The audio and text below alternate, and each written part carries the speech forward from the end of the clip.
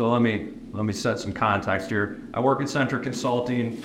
I spend my full-time hours being a consultant, and then I teach in the evenings at University of Cincinnati. And so most often I find myself in these kinds of positions. Last night I was teaching a class, and I love this stuff. It never gets lost on me the impact that this has on students and or people who gave up 2 hours of their Tuesday morning. I had to think about that for a minute. I was teaching until 10 o'clock last night, and there was an early morning, so it's Monday is running into Tuesday quickly. So for giving up your half of your 2 hours of your Monday, it does not get lost on me the importance of this. And so what I'm going to talk about today, I got introduced to this topic about 10 years ago. A lady, she actually passed away during COVID. I don't know if anybody has read this book. I do have a couple giveaways today, so if you raise your hand, you might get the book. It's fabulous. This lady's name is Judith Glaser. She is, I heard her speak at an event down in Orlando, Florida, and I spent probably the next year tracking her down to try to learn more from her. I got a hold of her, and then I spent about 6 months in conversation with her to learn more about this topic because it fascinated me. So this topic today, I believe, is an absolute game changer in your leadership skills. My background is I have spent over 20 years as a work development consultant. I know nothing about your space at all. For 9/10 of you in this room, I am the least technical person. If I could turn my computer on and I can get in my email, it's a victory for me.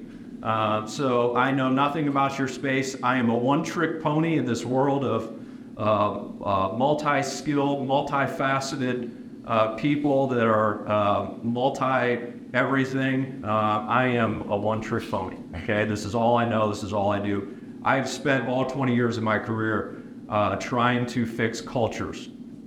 How successful do you think I have been trying to fix culture? When you go after culture, I sit in front of leaders and they say, we need culture change, right? Raise your hand if you would like a culture change in your organization. Okay, welcome to the club. I've spent 20 years trying to do it. And what had started to emerge in me 10 years ago was, why am I never successful changing the culture? It's because I was going after something very nebulous, right? The culture, if we could define it 100 different ways. It's kind of the air we breathe. It's the way we do things. It's our norms. It's nebulous. It's hard, right? And when you go after culture for culture's sake, good luck. I've been trying to do that for 20 years and haven't been wildly successful in doing it. What I found through the work of Judith Glaser was really when I shifted my focus to going after people, and more specifically, going after the conversations we have, we were actually successful in shifting cultures that way. And so that's why I spent a year trying to get a hold of her, because she was the person where, when she spoke, what she said resonated with me, because I thought of all the experiences that I had thinking about, if I could do that work, it would be meaningful to the culture of the organization. And so when I say that this is a game changer for you, I say that because it was a game changer in the work that I do. And so I fully believe you invested 2 hours here today. I would love it if you would walk out of here and say, I'm going to experiment with one thing that he said. Okay? If you like this forum, I was the speaker. If you don't like it in your survey, Eric Satterley, ladies and gentlemen. So, yeah, I absolutely. I didn't want to be the closer, so thank you, Doug. All right.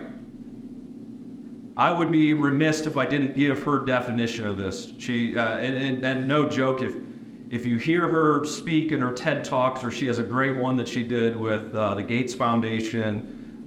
She's worked with every big organization. If you name them, she's probably worked with them. So she defines, or she states, to get to the next level of greatness depends on the quality of our culture. Do we all agree with that? Like, if you want to go to the great, your culture better be pretty great, right? So to get there, we gotta strengthen our culture, which depends on the quality of our relationships. Who would agree with that? I think I see a lot of hands and shaking heads. Good. Okay, so we're all in agreement there. which depends on the quality of our conversations. Now I'm going to flip the question here. How many of you thought of like that piece of it? You have to get down to that level of detail, meaning like cultures, if we stripped it all the way back, we would get it back to conversation. Has anybody ever thought that detailed about culture? I was in culture work and I never thought about that. I am 100% telling you, it is the only way I've ever impacted culture, and I told you it's the only work I do. I'm not good at anything else in this world other than culture work. So everything that happens through conversation. We're gonna spend I think the next 20 minutes. I have a half hour, right? Yes. Okay, we're gonna spend the next 20 minutes just unpacking this. Please, if you have questions, ask them in the moment. I do not want to disrupt your train of thought with my words. I absolutely am a believer in words. I think worlds live inside of words, so I don't want to disrupt your good thoughts with my words, so please interject as we go, and I'll save 5 minutes at the end so that we can populate some questions. Cool? All right. What is this thing called conversational intelligence? I want you to focus on, because this is foundational. It's a grounding principle of what I'm going to talk about. Conversational intelligence is the hardwired and learnable ability. Okay? That, if you don't remember anything, remember that, please. Okay? It is a grounding principle to the rest of what we're going to talk about for the next 20 minutes. Okay? It means that you are sitting here investing this time and you can learn this skill. It's not innate to all of us. It's actually the reverse of that. If you think about, like, our human nature is, our very first human nature is to survive, which automatically means I'm selfish by nature, okay? Here's the good news. We share one thing in common in this room. We all look and feel and act differently. We share one thing, and that's that we're humans, which makes us what? This doesn't get a book, but this is a good answer if you can come up with it. Imperfect and messy. Was that your thing? Perfect. Yes. We all share that. We all share that we're human, we're imperfect, and we're messy. Great starting point, great jumping off point for my talk, right? Really positive on a Tuesday morning. Now, the second part of this is hardwired, learnable ability to connect, navigate, and grow with others, which is a necessity in building healthier and more resilient organizations in the face of change. Okay, if you change the word organization today, I would absolutely love it if you said, I'm going to go experiment with something Brad said in my home life. That would make me happier, because I am a firm believer that if you're better at home, you'll be better at work. Okay, so if you do that, if you walk out of here, and I'm going to have a couple of challenges for you. So get ready. If you walk out of here and you email me something, I gave this talk almost 2 years ago. 4 people emailed me afterwards. I rode that high for about 6 months after that. And 2 of the 4 did something at home. Okay, not at work. I don't care about your work. I do care about your work. I care less about your work than I do about you being a good whatever life role you play. Okay? All right. I'm big in grounding. I'm an OD person. I'm an org development person. We ground everything. Here's a grounding principle. This is another thing. If you write one thing down today, and I might send you a book for this. If you write one thing down today and you repeat it to me, relationship precedes task and transaction. Can anybody define what that means?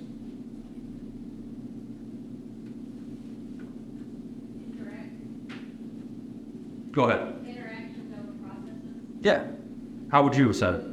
Yeah, so basically, we have a relationship and people care about what you're asking them to do. Yeah, absolutely.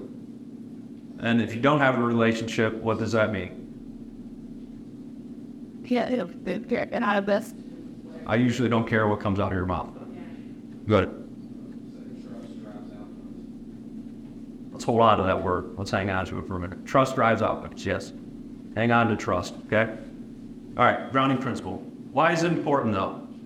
Why is this conversational intelligence idea and concept important? I hope to make a very good case. So we are going to give away the first book if somebody can answer this question for me.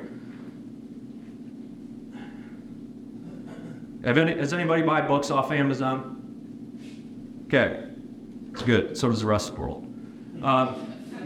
So if you buy a book off of Amazon, you know you can search and filter it by leadership and business management. That's a category you can search, okay? So there's two of the most referenced words and titles of leadership and business management books are what? And I will give you one of them. It's leadership. But what's the other one? You get a book. Nope. Relationship? Nope. You got a book. Yeah. It's a great book. If you want to sell it, the books are very hard to find. I can tell you, Judith passed away almost a year ago, and finding her books now is difficult. So hold on to it. The bidding starts at one booster. Yeah, I would start there. I had a hard time getting a hold of two of them. So trust. Over 57,000 leadership books on trust in the title on Amazon. Okay, 57,000 plus. Guess how many respondents listed trust as the number one quality of a leader they'd follow? You don't have to guess because it's on the screen. It's 83%. 83%, and that was from is anybody familiar with Centers of Creative Leadership? Anybody use that in their workplace? It's awesome. One of the tools that they do is a leadership index. 83%. Even I was blown away with that number. That's high.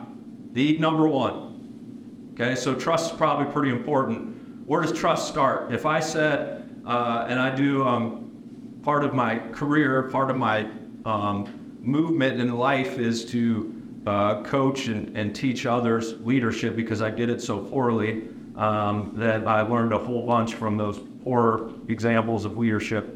And so it became my life's mission to coach and teach on it. And so, because those that can't teach, right? So I have carried that forward.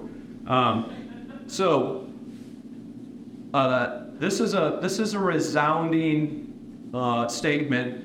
But when we say, if I told you today, hey, you just need to get, my coaching to you, this would be really bad coaching, by the way, if my coaching to you was, hey, you just need to get better at this trust thing, and you would be a better leader, right? We would all agree with that, right? But what does it mean? How do I get better at trust? Has anybody tried to do that? Has anybody got a 360 and came out to be that trust was fairly low in you as a leader? That hurts, right? I've had that result. Dion gets it every year, and it's 360. Chris has never got it. So it's tough. And it's a tough thing to work on. And quite honestly, like I didn't have this, let me remind you, this is the only thing I do, so I got to be good at it, otherwise I don't have a career. I didn't have a good answer for this. Like, hey, trust is low. What do I do about it? Okay, well, you can go and do X, Y, and Z. Until Judith introduced me to peel back the layers of the onion for me and said, in order to build trust, it has to start with conversation. Okay? And that is absolutely what pushed me down this path to start to seek out. If leaders and organizations got more intelligent around conversations, how much better and how much further and how much faster could they go? Okay, and so I've been doing this work now for a little while, and I am telling you with resounding results, if you get better at conversations, magically your leadership skills get better overnight. Okay, you believe me? It's fine if you don't. Okay, so that's great. I have told you a whole bunch of stuff, but what do we actually do about it? And am I ever going to actually get there? And I promise you I will, just not quite yet. So we all have blind spots. That's the bad news. Everybody has them. If you don't know you have them, I hate to be the person to tell you you have them, but you do, we all do. And so there are some common conversational blind spots. These are not my common conversational blind spots. This is research that the We Institute did, which was started by Judith Glazier. And so these are the 5 conversational blind spots, and I want to bring them to your attention today because you will absolutely find yourself in at least one of these. I usually find myself playing in 4 or 5 of them, and so welcome to the club if you're with me and you are a common participant in many of these blind spots. How many of us we usually only see our point of view? Well, if you're Chris, it's fine. I'm not, and so, but my lens is usually about like this wide, okay? Now, the good news is, if we go back to the definition, this is hardwired and learnable. So I can learn, that implies that I can learn to widen my lens, okay? But it's the number one, these are in order of how often the We Institute is finding these as blind spots in their survey work. So not seeing beyond your point of view.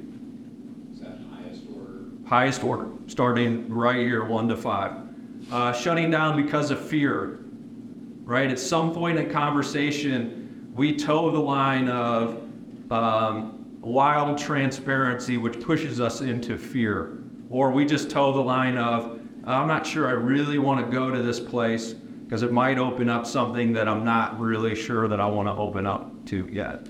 And so we shut the conversation down because of our own fear, and vice versa. The other person may shut it down because of their own fear. So that's number 2. Number 3, I will raise my hand on this one. And I'm going to give you some tips on how you don't do these things too, okay? It's coming, I promise you. Not hearing what is really said, though. I often will have my frame of reference in mind, and I hear the things that I want to hear, right? If you're a husband, raise your hand. Okay.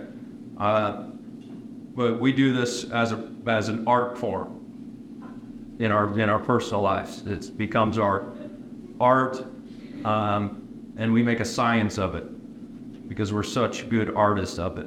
We absolutely struggle to hear what is really said, okay? Because we have our own mental stories going on. It's part of the brain that makes us interesting and unique, ladies in the room. Unique and interesting is very sexy, okay? So it makes us unique. All right. 4th one, listening to reject. This is a fascinating one to me. I had to dig into this one a little bit to understand the meaning of it, so I looked at their research on it. And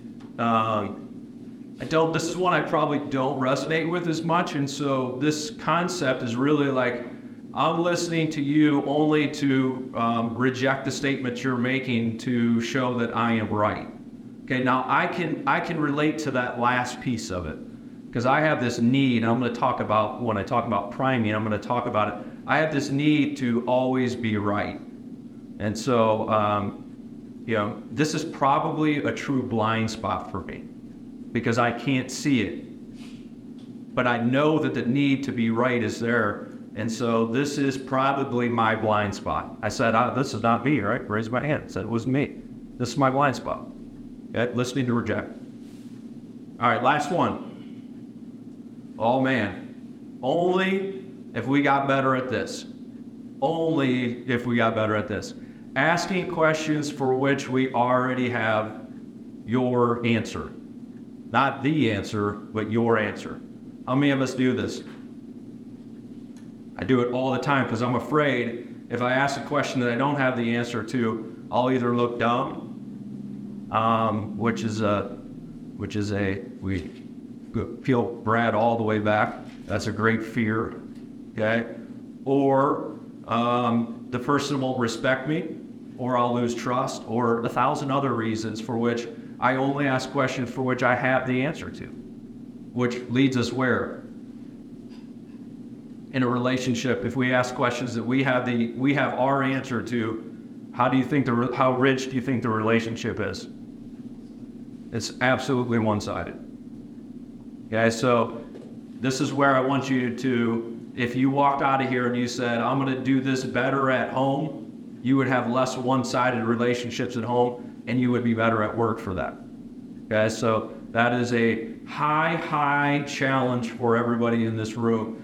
If I ask questions for which I don't have the answer to, and I did that just at home, would I have really rich two-sided relationship and conversation? Yes, you would is the answer, and yes, you can thank me later. All right, so here's a little bit. I want to get a little nerdy with you for a minute, so allow me to do that. This is my only time that I will get nerdy, I promise you. So this is the I to we spectrum, and this is Judith's work. This is not my work.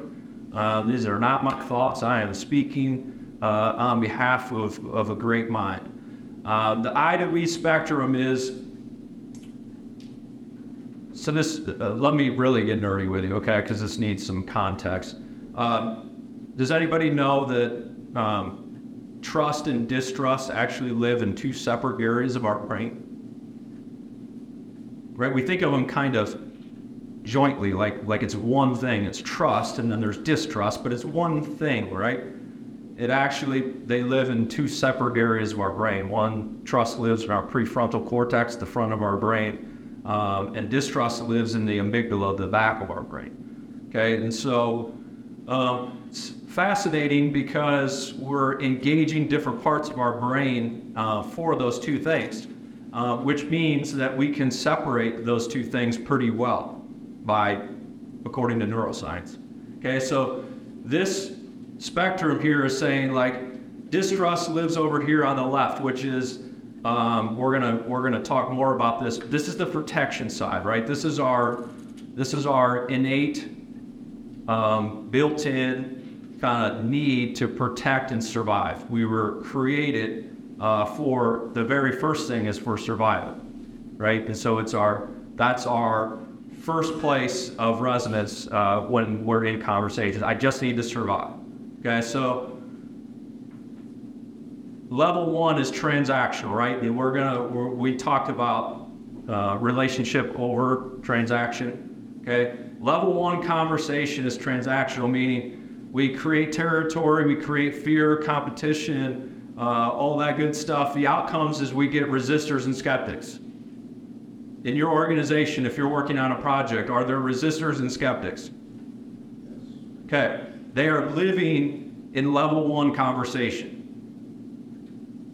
Level two is the conditional or positional. And level two is we advocate a position, idea, or concept. A lot of you are doing this throughout your day-to-day kind of work, right? We're advocating for some sort of idea. We need to go to X. In order to go to X, we need these, 5 principles.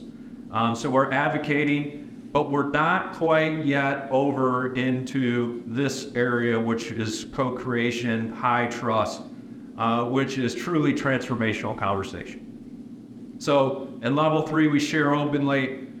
We open up our inner thoughts, ideas, and concepts of truly a wide open, safe space for conversation. Okay, so this I to we spectrum is important. I want you to focus on, Doug, you said there was a laser, I'm testing it. Okay, these two words, protect and partner. When I'm in level one conversation, I'm protecting. Okay, I'm putting up a wall, I'm building a safe hold for my ideas, my thoughts, and I'm not allowing you in. When I'm in level 3 conversation, which by the way, according to the research, is very little time is spent in level 3 conversation. So the good news is if you're not resonating with that side, join the rest of the club because not many people are engaging in level 3. But in level 3, we're moving to we and we're actually partnering in conversation. Questions before I move on? Question is not, is it like the strong teams working with each other day in, day out, going through challenges, considered each other, day created. I would imagine very well this lady spent time transacting with six or suppliers. At first, it is a conversation that the efforts have with the urgent is a more outside industry for the tropical actions. Yeah. That is absolutely fair, and I can tell you, I'll give you a real life example. I want to provide some contextual stuff to that, in my own experience. Well, I worked at a client who's a wire cable manufacturer. Their team lived in transaction. Yeah, we were charged with. They were standing up a new transportation management system.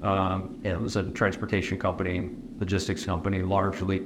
They're a wire cable manufacturer, but it was really moving all that across the country. That was the tricky part of their business. So they were standing up a new system. We were charged with the change management work in that. And we walked into the very first meeting, and I quickly realized if we didn't change that culture, we were not going to be successful, because they were living in the transaction and then wondering, they were 9 months behind. They were about $17 million over budget, and the team was in utter disarray. There was 2 people that talked the entire meeting. The other people largely were checked out. Not largely, they were checked out. And they were on to other things, thinking about, life, liberty, and the pursuit of happiness outside of their workplace. And so we quickly realized that the change management activities were going to be great, but if we didn't start to build some level of conditional trust in that team, and it was largely a team of the Scrum Masters, and it were kind of what do you guys say? Is it Agile? The waterfall. And so they had project managers and Scrum Masters, and they all worked over top of each other, and the right hand never knew what the left hand was doing. Is that resonating with some people? The work we did was sheerly to build up, to push conversations from you have to move from transactional into relational, at least a little bit of your time. If there's not relationship here, these low levels of trust will absolutely continue to sink your project, and you guys will fail. The good news is they were able to do that, and I will say it started at the top. Relationship got better at the top, and then, not ironically, relationships underneath them got better. And it happens through conversation. You're absolutely spot on with, yes, it is. If you think about it, if you logged like your day, we spend most of our day in transactional conversation. It's business, right? And so a lot of our day is spent in the transactional. And some people would say, when I introduce this into companies, they would say, well, it takes too much time. Building a relationship takes time, and I don't have time to build a relationship. We got transactions to take care of. We got business to do. And I would say, to go fast, you have to first go slow. And if you go slow, you will eventually go fast, and you will go much faster than you were before if you invested in the relationship first. Make sense? Fire away. Have you looked at transactional versus transformative leadership theories? They're taking different, but you know their correlation, or is it just coincidental that you do this? There's absolutely, if I had time, 3 minutes, so I definitely don't have time. Maybe the next, if you fill out that survey and it goes well, in the next one we'll talk about the correlation there, because there absolutely is a correlation and a tie between. Correlates to low citizens. I bet he might get to the. Say it again. Period. Or with the quote, individual pounders issues. No. Give me your name, and I will send you some. Yeah, so I will send you some research on it. 2 minutes, Doug. Okay, I got to move. So how do we move? This is all great, but how do I actually move from transactional to transformational conversation? That's the tough part, right? How do I get from where I am to where I want to go? The I to we, I want to reiterate the importance of this. So moving from protection to partnership requires, and I'm going to give you my buzzword, intentionality. Okay? It requires you to be intentional. if this skill is learnable and it's hardwired, it means that if I apply some intentionality to it, I can get better at it. I am living proof of that. I was absolutely not, those that can't teach, right? I was not good at this. I am still a work in progress every single day in this space. And so this I to we movement across the spectrum, it requires you to be intentional. Okay, I'm going to move quickly now. Priming. The idea of priming is a little bit of self-talk. And so when I go into conversation, if I know I'm going to go into a room where there's going to be heavy transactional conversation, and I know that the important thing to bubble out of there is actually relationship, I go in with my priming speech, which is, I have a need to be right.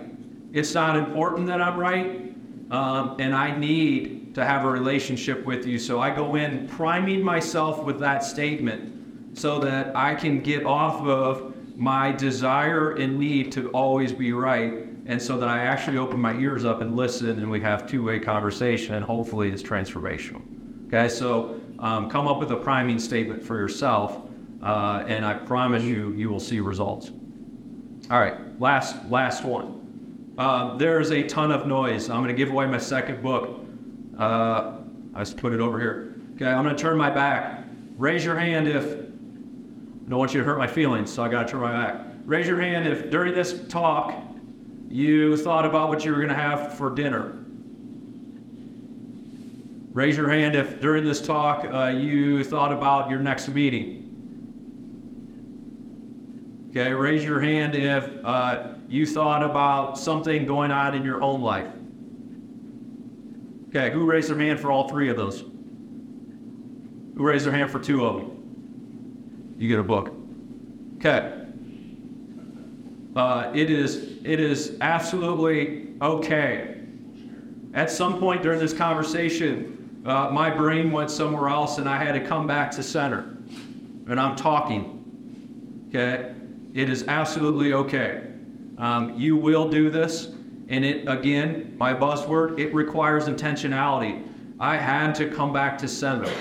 Okay, you will get engaged in conversation. You will have to come back to center in this. Okay, so there's a whole bunch of, and if I would have had more time, we would have went into this, but there's a whole bunch of things to get in our way. Just know that it's natural, it's okay, come back to center, and I do that through usually my priming statement. All right, last thing and I'm done. 2 exercises. You come up with a priming statement. Dedicate 1 day this week that you will recite that statement before each conversational opportunity. That's a low challenge one. That's easy. Low hanging fruit. Everybody in the room can do that one, and you will see results. Now, if you're a high challenge person, teach your team the 5 conversational blind spots. Give your team permission to bring the blind spots to your attention. Oh, that's risky. And then challenge the team to rinse and repeat, because if you want to make change, they have to do it too. Okay, so if you're after a high challenge, that's the high challenge. Now, if you really are an overachiever and you want an even higher challenge, email me with the results of this exercise. Okay, my email information is right here along with that picture. Take a picture of that one, put it on social media. But my email is right here. If you want some high challenge, please email me with how you did and what were the results, and I will very much appreciate it. Thank you for being here. Thank you for showing up. Thank you for your investment in your leadership development. It will pay dividends for you.